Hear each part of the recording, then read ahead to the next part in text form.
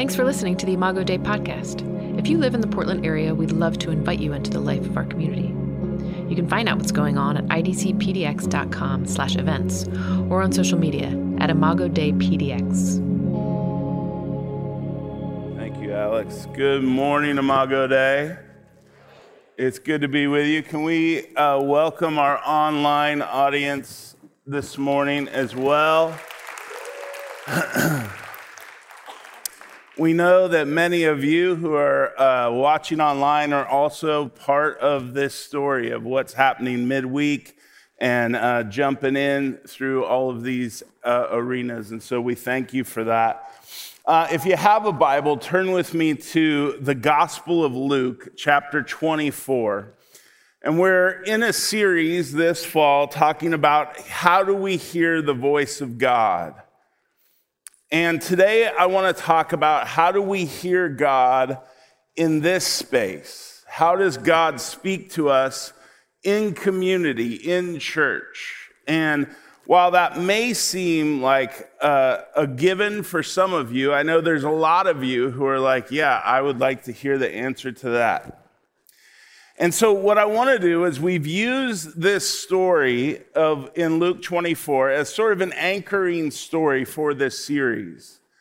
And it's a story where Jesus meets this couple on the road to Emmaus who are leaving Jerusalem and heading to this place called Emmaus, about 7 miles out of Jerusalem, after Jesus has been crucified.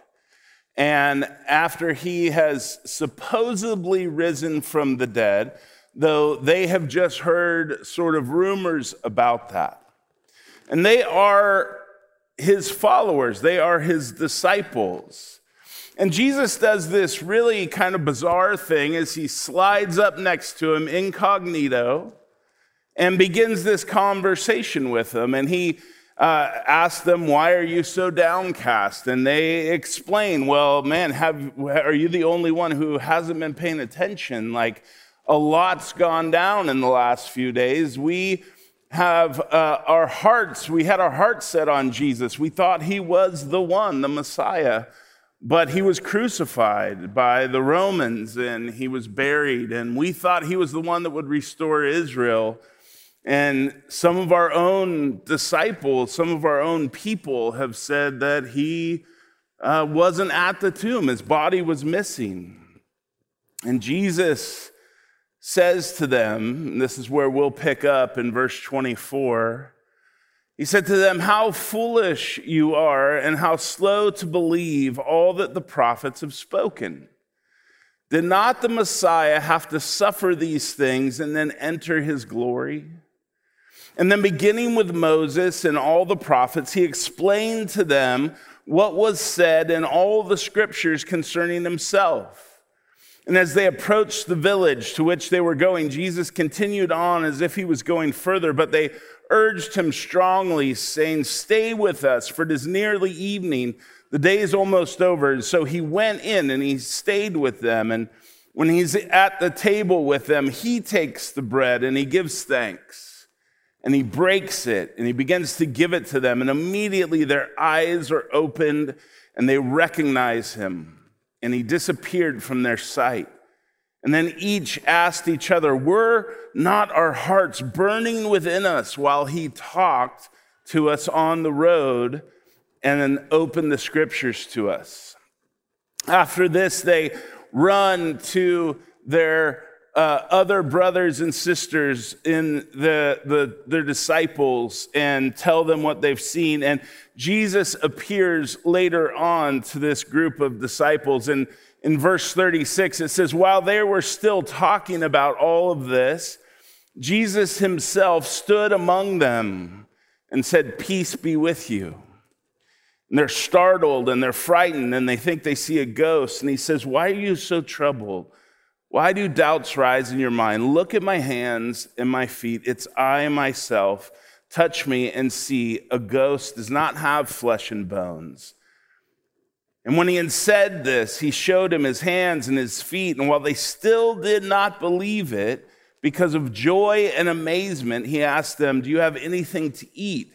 They gave him a piece of broiled fish, and he took it and ate it in their presence. And he said, "This is what I told you while I was with you. Everything must be fulfilled that is written about me in the law of Moses and the prophets and the Psalms." Then he opened their minds so they could understand the scriptures. And as you look at this story, you see several components that later on are repeated in the book of Acts and essentially make up what we do every Sunday morning. And they're the components of story and symbol and sign and simple community. We see this when Jesus unlocks the scriptures for them and what the story really is. We see this when he breaks the bread in the sacrament, and we see this when he shows up in power and they receive a sign. Their eyes are open and they understand. And then together in this small, very simple community, they begin to speak to each other. The Lord is risen. The Lord is risen. It's really important that we understand that when Jesus is telling them about the scriptures, right, when it says he opened the story from Moses to the prophets, he's not just finding a verse here and there and going, where was it? Where was it? Let me see. There was something about me in the Psalms. Okay, here it is. Yeah, this one fits. But he was saying that this whole story, right, of Scripture is about me. It was pointing to this moment. It was pointing to what just happened on the cross. It was pointing to the resurrection. It was pointing to me. The whole story of Scripture points to Jesus as the hope of the world. N.T. Wright says this about this passage: it was always the story of how the Creator God, Israel's covenant God, would bring about his saving purposes for the world to birth through the suffering and vindication of Israel. And so beginning with Moses and all the prophets, he interpreted to them the things about himself in all the scriptures. It could never be a matter of just a few little proof texts. It was the entire narrative, the complete storyline, the whole world of prayer and hope that focused on Israel as the bearer of God's promises for the world. And then after they're taken off into captivity, the remnant of Israel as the bearer of Israel's destiny. And finally, on Israel's true king, upon whom the task of even every remnant would count on. He was the one, Jesus is the one, who is the servant of the servant people. He is the one who did for Israel and for us what Israel and us could not do for ourselves. And so getting the story right really matters. Now, what's interesting, they believed in Jesus. They were his disciples. They just didn't have the story right. They didn't understand how Jesus fit into the story. And that slowness of heart and lack of belief in the prophets hadn't been pure spiritual blindness. It was kind of a matter of living the wrong story or the right story in the wrong way. But suddenly, they have the right story now in their head and their hearts. Jesus opens it up for them. Here he is, the world's true king. It's this huge, astonishing, breathtaking story, and new possibilities start to emerge for him, as N.T. Wright says. And when we understand the story that points to Jesus as the king of the world and of our lives, it changes how we understand not only ourselves, but our world and God's purposes and what it means to be his followers in it. And so they believed in Jesus before the crucifixion, but they didn't know the story. And so when the crucifixion happened, the only way they can interpret it was the triumph of Rome over someone that they hoped to be the Messiah. The government triumphed over God's people, and so they continue to remain under oppression. They're defeated, they're despondent, and Jesus shows up and he opens the scriptures to them. And so they have Jesus. In other words, they have the key, but it's not fitting in the right door. They have the wrong door. And Jesus comes along and he goes, no, here's the door. I'm the key, and we're going to open the right door, and I'm going to show you that the cross was not an example of governments throughout the world again triumphing over God's people. But it was actually the means where God defeats evil once and for all. That's what the cross was. This is how the exile of Israel is going to end. This is how sins are going to be forgiven. This is how the kingdom of God is going to break in. This is what God's light and truth look like, and it comes unexpectedly through this crucified and resurrected Messiah. And so when we ask the question, how does God speak to his people in community? In one sense, it can be kind of like, well, this is sort of boring because he does it consistently, weekly, in and out, when we tell the whole story of Scripture in a way that reveals the fullness of Jesus and his reign in us and over us. And what that does when we really capture it is it both creates in us a radical type of discipleship that has a vision of Jesus as the hope of the world and the hope of our lives, but also empowers us to engage the world with a radical kind of self-sacrificial servanthood and love, while simultaneously it critiques all the other doors, all the other stories that the world is telling. We live in a very pluralistic world. And so we come in here once a week, we open the scriptures, we listen to the scriptures, we sing the scriptures. And yet we live in a world that is constantly operating through, because it's a pluralist society, meaning there's not one main story, there's tons of stories, but they all kind of fall under some overarching views of the world. And we oftentimes are like those two disciples on Emmaus Road. We believe in Jesus, but we're trying to squeeze him into these other stories, and we're getting frustrated because we're not sure how this lock fits in this door, when the reality is we're in the wrong story. Mark Sayers talks about the kind of four overarching stories that are operating in the world now. And he got it from somebody else, and I forget that guy's name. So sorry, that guy, because you're really the smart one. But he talks about, and you can kind of see these cascading down as they critique one another. The first worldview is hedonism, essentially. Now, no one, again, walks around going, this is my worldview. I'm a hedonist, right? Nobody says that. This is just a view of the world that says, I want to have great experiences. I want money. I want pleasure. Maybe I want power. Consumerism fits nicely into this. If you think about what most of the Instagrams look like when Instagram first came out, right? It was pictures of, look what I'm eating, look what I'm drinking, I'm having a great experience. And then people like built platforms because they're having great experiences. That's hedonism. And the sin that's underneath that is the sin of preventing me from attaining those things.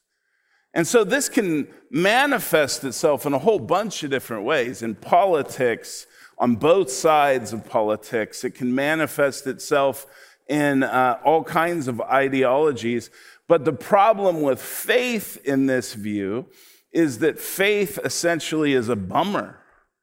Because faith is always like, well, money, give it to the church, and pleasure, well, not too much of it, and power, we're supposed to use that to serve other people. And so faith is preventing us from what I want, right?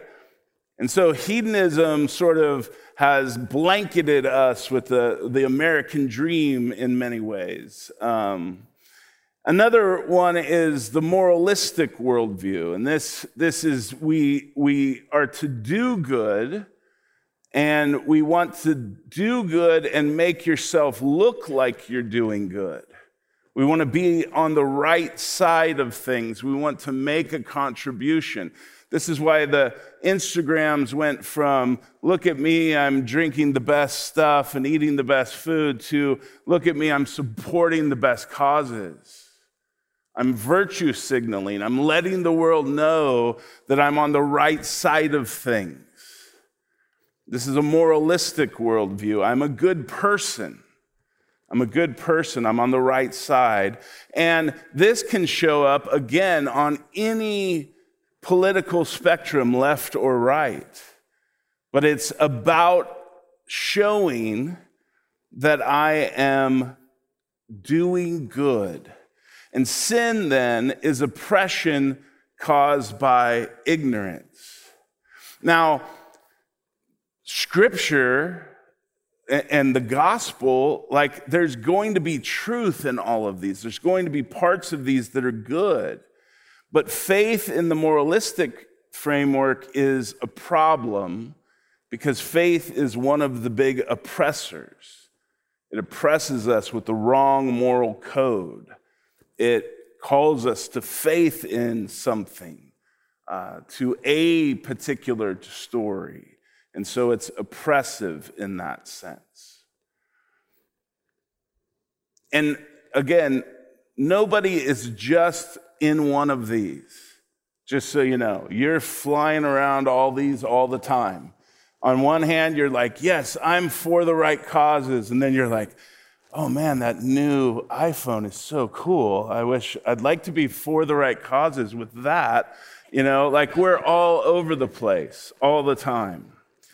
And then there's the therapeutic worldview. This is we want peace. The world is bad. The world is dangerous. The world causes problems. And so we want peace and we want safety from anything that might hurt us. And so in this place, the world is what causes these things. People cause these things. And faith in this is simply a tool. It's a tool that we use to get peace, but it's really limited to that. It's not a place of truth. It's not a place of values. It's just, I go into this prayer thing and I find my peace. But then I go live my life and it doesn't affect those things. And so sin becomes anything that causes mental or emotional pain. Now, again, Jesus isn't going around going, oh, that's stupid. Let's cause everyone mental, emotional pain, right? There's aspects of truth to this. But if you make it your goal in life to say that I will be righteous because I have enough stuff, or I will be righteous because I'm always on the right side of every cause, or I will be righteous because I am protected myself from any pain that I might be caused, your life will not work. You will not be a person of peace. If you do get away with your moralism, you will go from being the oppressed to the oppressor. We will have a whole new religion of moralistic Pharisees that go around pointing out each other's sin all the time. And finally, a worldview that is emerging before our eyes in the youngest generation among us is nihilism, where nothing matters. Because sin is everywhere, Sin is corrupting everything. The world is a disaster. Every system is disaster. Faith is corrupt. And so there's nothing to believe in and nothing to trust in. And all of these blend together in us. None of us go around saying, I'm a moralist with a little bit of hedonism, and then on Fridays I do a little nihilistic thing, and then, right? None of us are doing that. And this isn't one type of person. So because I know as you hear these, you're naming people, right? You're like, oh yeah, he's that guy. But just know that this is like end times preppers too can fit in some of these models, right? The people that are like going away and saving up all their food and going underground, that is a moralistic version of this. Not that that's you. But I'm just saying, don't pinpoint everybody and think you know who they are. Because this is about us. We're floating through these things. And most of the time, if we're a Christian, we're trying to find Jesus in our worldview. And we're like Cleopas and his partner going, man, I got Jesus. I just don't know how it makes sense. So we might do hedonism and go, man, God wants you blessed and rich and all these things. And the truth is, God does want you to enjoy your life and enjoy creation, right? He doesn't want you to live in abject poverty. But he doesn't need you to own your own jet, so to speak, especially the pastor doesn't need one of those. There are things like God is against oppression. He is a God of justice. But it's different that we don't make ourselves righteous by fighting for justice. We recognize our own injustice, and there's only one who is righteous, and we join him in fighting oppression. And so all of these tend to blend together, and most of the time we're like, I think Jesus fits here, and I think he fits here, and maybe he fits here, and really we're like them walking around with a key, but we're knocking on all the wrong doors, when ultimately there is one story, and it is a story of the Father, Son, and Spirit, who created a good world for us to enjoy. And said, be fruitful and enjoy shalom, peace with God, peace with each other, peace with creation. And human rebellion came in and caused a break from God, from each other, from the world, and fractured relationships and systems. And it kept growing and exists to this day. But God didn't just turn his back on us. God came after us and his world to restore and to redeem and to bring about new creation. And he did it through this really random story called Abraham and Sarah, who become Israel. And then through Israel, Jesus and the Son, Jesus Christ, took on our flesh, entered our humanity as the perfect human. He lived as the perfect human. He suffered under political, religious, and spiritual forces on a cross. But what they didn't see is that his crucifixion and death was the way that God would restore, redeem our creation and our lives. And when he rose from the dead, he brought a new creation into being, and he ascended into heaven as King of the world. And he left these weird little outposts called the church. And he filled those with those who would call Jesus Lord and trust in Jesus, to be their joy, to be their goodness, to be enough, to be their righteousness, to be their security, and that they would boldly and humbly join him in participating in bringing that kingdom to earth, announcing that our good God loves you, Now, here's where the church gets screwed up. When we don't know about Jesus as king, we try to find a different king. When we don't know about the kingdom of God, we create a kingdom out of the church. And that's where we are today. And it's because we haven't consistently, weekly come together as his people to listen to the whole story of Scripture. Understanding that it's revealing to us the fullness of Jesus and his reign in us and over us, critiquing us, but also converting us. And so if we think we don't need that, I would just encourage you to go back to those other stories. They will not save us. They will not satisfy us. And they will not heal the world. Only Jesus will.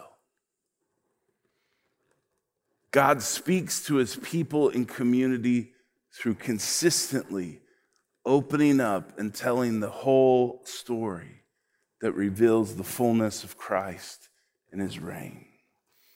The second thing that we do in the way that God speaks to us in community is through symbol or sacrament, bread and wine. It's interesting that as soon as they hear the scriptures open up about Jesus and a strange realization begins to creep over them, they bring him into the house, and he goes in the house. Instead of sitting there waiting for what are we having, he assumes the role of host. And every time we gather together, we gather at Jesus' table where Jesus is the host. And Jesus takes the bread and he blesses it and he breaks it. And it's then that they recognize him and he vanishes. And it's that recognition that the story of the last hour itself suddenly makes sense. And it's this symbol and praxis. This is what we do every single week. This Sunday is I think it was last Sunday. We screw this up every year, but it's one of these Sundays. Last Sunday or this Sunday was our 22nd anniversary as a church. Yeah. We've been gambling, playing the lottery, doing all kinds of stuff for a whole year now, and it has been wonderful. I'm just kidding. It's a 21-year-old joke. It didn't work. Do not do that as the pastor of a church. But since day one, we have had an open communion table. When there were 15 of us, we had open communion. And it's this praxis that's powerful because the bread and the wine points to something that is inside of the bread and the wine, but also beyond the bread and the wine. And it's important that we practice it because there is something beyond words that we need. And there is something beyond words that we are dealing with when we're dealing with God. And God knows that. And so Jesus, in all that he did, God coming to redeem the world, right? To die on the cross, to restore this whole story from Moses and the prophets, the way that he sums it up and symbolizes it, give me a piece of bread and a glass of wine. Oh yeah, this is going to be perfect. Sets it down and he breaks it. Says, this is my body. And then he takes the cup and he says, this is my blood, which is poured out. And there's something about smelling it, tasting it, touching it, chewing it, eating it, digesting it, where Jesus as the host invites us to eat and drink this symbol that is central to his victorious work. And so we come to the table as we are. And when we come every week, we are at once all together before Jesus' broken body and shed blood. And at the same time, we are individually dealing with ourselves and God before the cross and the resurrection. There is a power and a mystery to that sacrament that where God speaks into our whole being in the practice of communion, that words just cannot, thinking cannot communicate. But we touch it, we taste it, we smell it, we see it, we're physically eating it after Jesus has blessed it and broken it. And every week we hear the story and we eat the symbol. And then finally there is the sign that somehow, some way, that the part where their hearts are burning within them, the Holy Spirit shows up. And sometimes that's when we're praying together. Sometimes it's in the middle of the sermon. Sometimes it's when you're dealing with God at the table. Sometimes it's in the middle of worship. But it's that not our hearts burning within us. Jesus speaks and he reveals and he encounters us in ways that are particular to us. And it may not be every week that you experience that sign that God is here, but there are moments and there are times where God uses you as the sign to speak to someone else. And God speaks by weaving together story and symbol into worship where he reveals himself to us as the congregation. And he meets us there. And there have been so many Sundays where we walk out and go, I know that God met me. There are so many people that come up and say, that sermon did this, this, and this in my life. And sometimes they misunderstood what I said. I was like, that's not what but you're not going to no, that's not what I meant. Because they're like, yeah, it changed my whole thing. You're like, okay, good. So somewhere between my mouth and your ear, Jesus was like, yeah, that's not quite right. I'm going to fix that. Boop. And it's like, ta-da, his life is better. God meets us, and that's the sign. And the final one is just simple community. They go back and their testimony to each other, it turns into eager story. They hurry back to Jerusalem. And they're with their own, the news is there, and they're answering news from each other. The Lord is risen. The Lord is risen. And they are encouraging each other. In Acts chapter 2, we find that this pattern of story and symbol and sign and simple community is repeated. The apostles pick this up from Luke 24 right into the story of Acts, and they just repeat this simple way of hearing God together. In Acts 2:42, it says, they devoted themselves to the apostles' teaching and to fellowship and the breaking of bread and to prayer. And everyone was filled with awe, and many wonders and signs were performed by the apostles. And all the believers were together and had everything in common. And so we have story. The apostles teach the whole story of Jesus. We have symbol. They break the bread together. They have sign, that they are filled with awe, and wonders and signs are performed, that the Holy Spirit is present among them. And they have simple community. Just we're together. We have everything in common, and we're going to meet in temple courts and in homes. And these are not like, oh, that's crazy historical Christianity. We need to get back to the Acts church. It's like these are normal markers of historical Christianity. This is how God speaks in Christian community. And so when we ask the question, how do we hear the voice of God together? It's going back to where the church has always been in the habit of practicing. Story, symbol, sign, and each other. With Jesus as the center of the story. Jesus as the host at the table. Jesus as the one who reveals himself to us in sign and promise that when we gather, he's in our midst. And so as we wrap up today, I want to challenge us Do we know what we're here for? Do we know why we come? And are we listening? Are we just trying to use Jesus as a key to unlock our own door to this other story that we're trying to live? Or are we willing to enter his story, where we're not the hero, we are the humble recipient of grace? And so we don't have to become the hypocrite. We can become the sinner that is gratefully announcing the pathway to the Savior. Are we coming into this space as participants or spectators? In other words, listening, it requires that we are active in the conversation. And that means as we sing, as we come to the table, that we're hearing and we're responding to Jesus.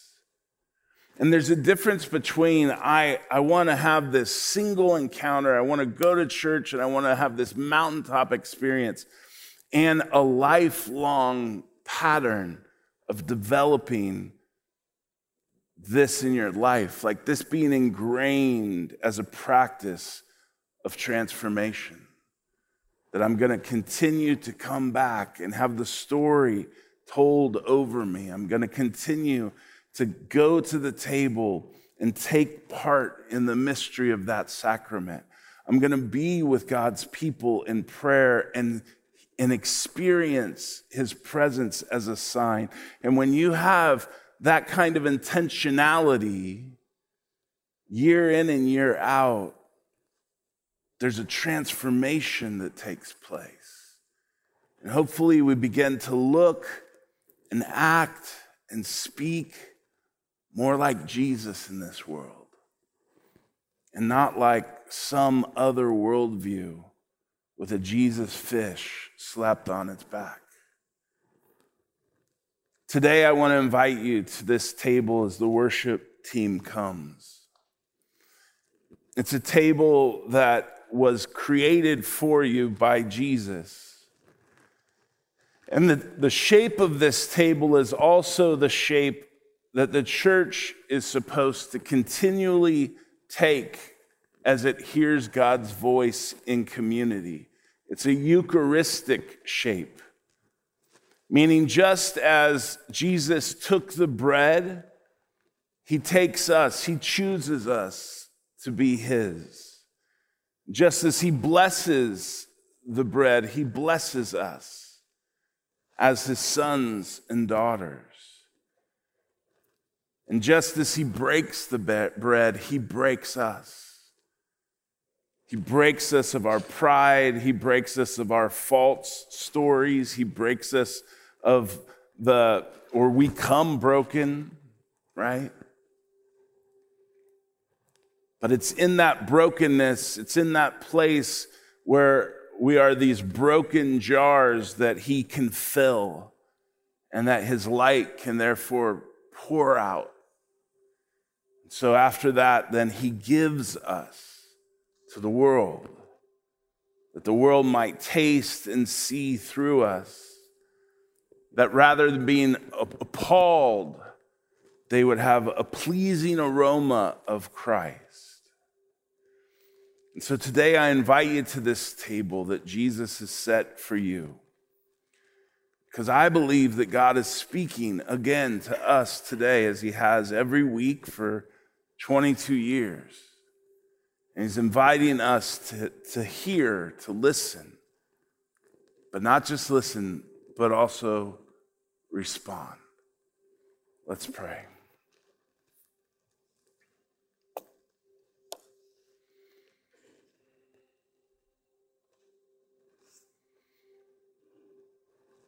Jesus, you are our King, our crucified and resurrected Lord. You are God that reigns over this world, a world that has caused us much pain that has made us run and try to find peace and safety. A world full of oppression and injustice that has made us want to fight it in ways that oftentimes make us guilty of condemning other people, God.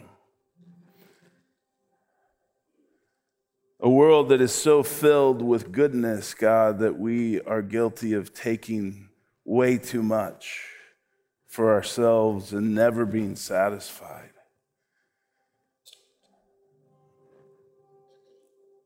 A world that has so many stories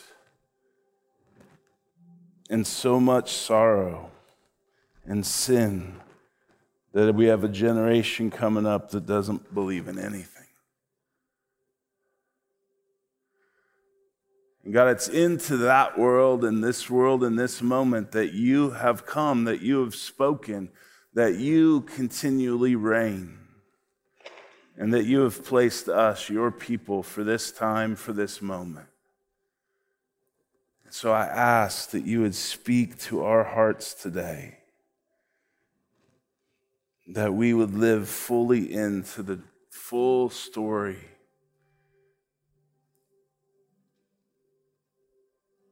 and that we would hear your voice, and that we would be faithful to obey it.